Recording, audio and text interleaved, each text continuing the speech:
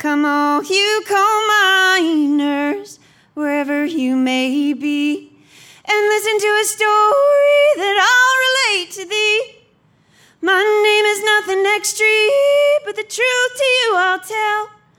I am a coal miner's wife, I'm sure I wish you well.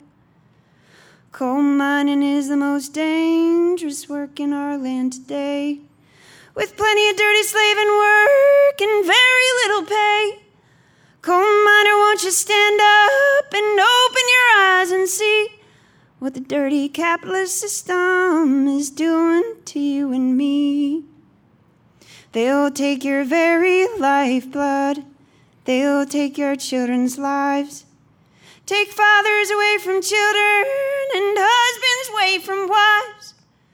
Coal miner, won't you organize wherever you may be and make this a land of freedom for workers like you and me? Dear miner, they will slave you till you can't work no more.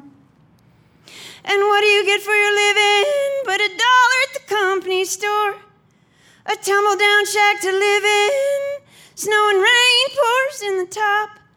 You have to pay the company rent, and your pain, it never stops.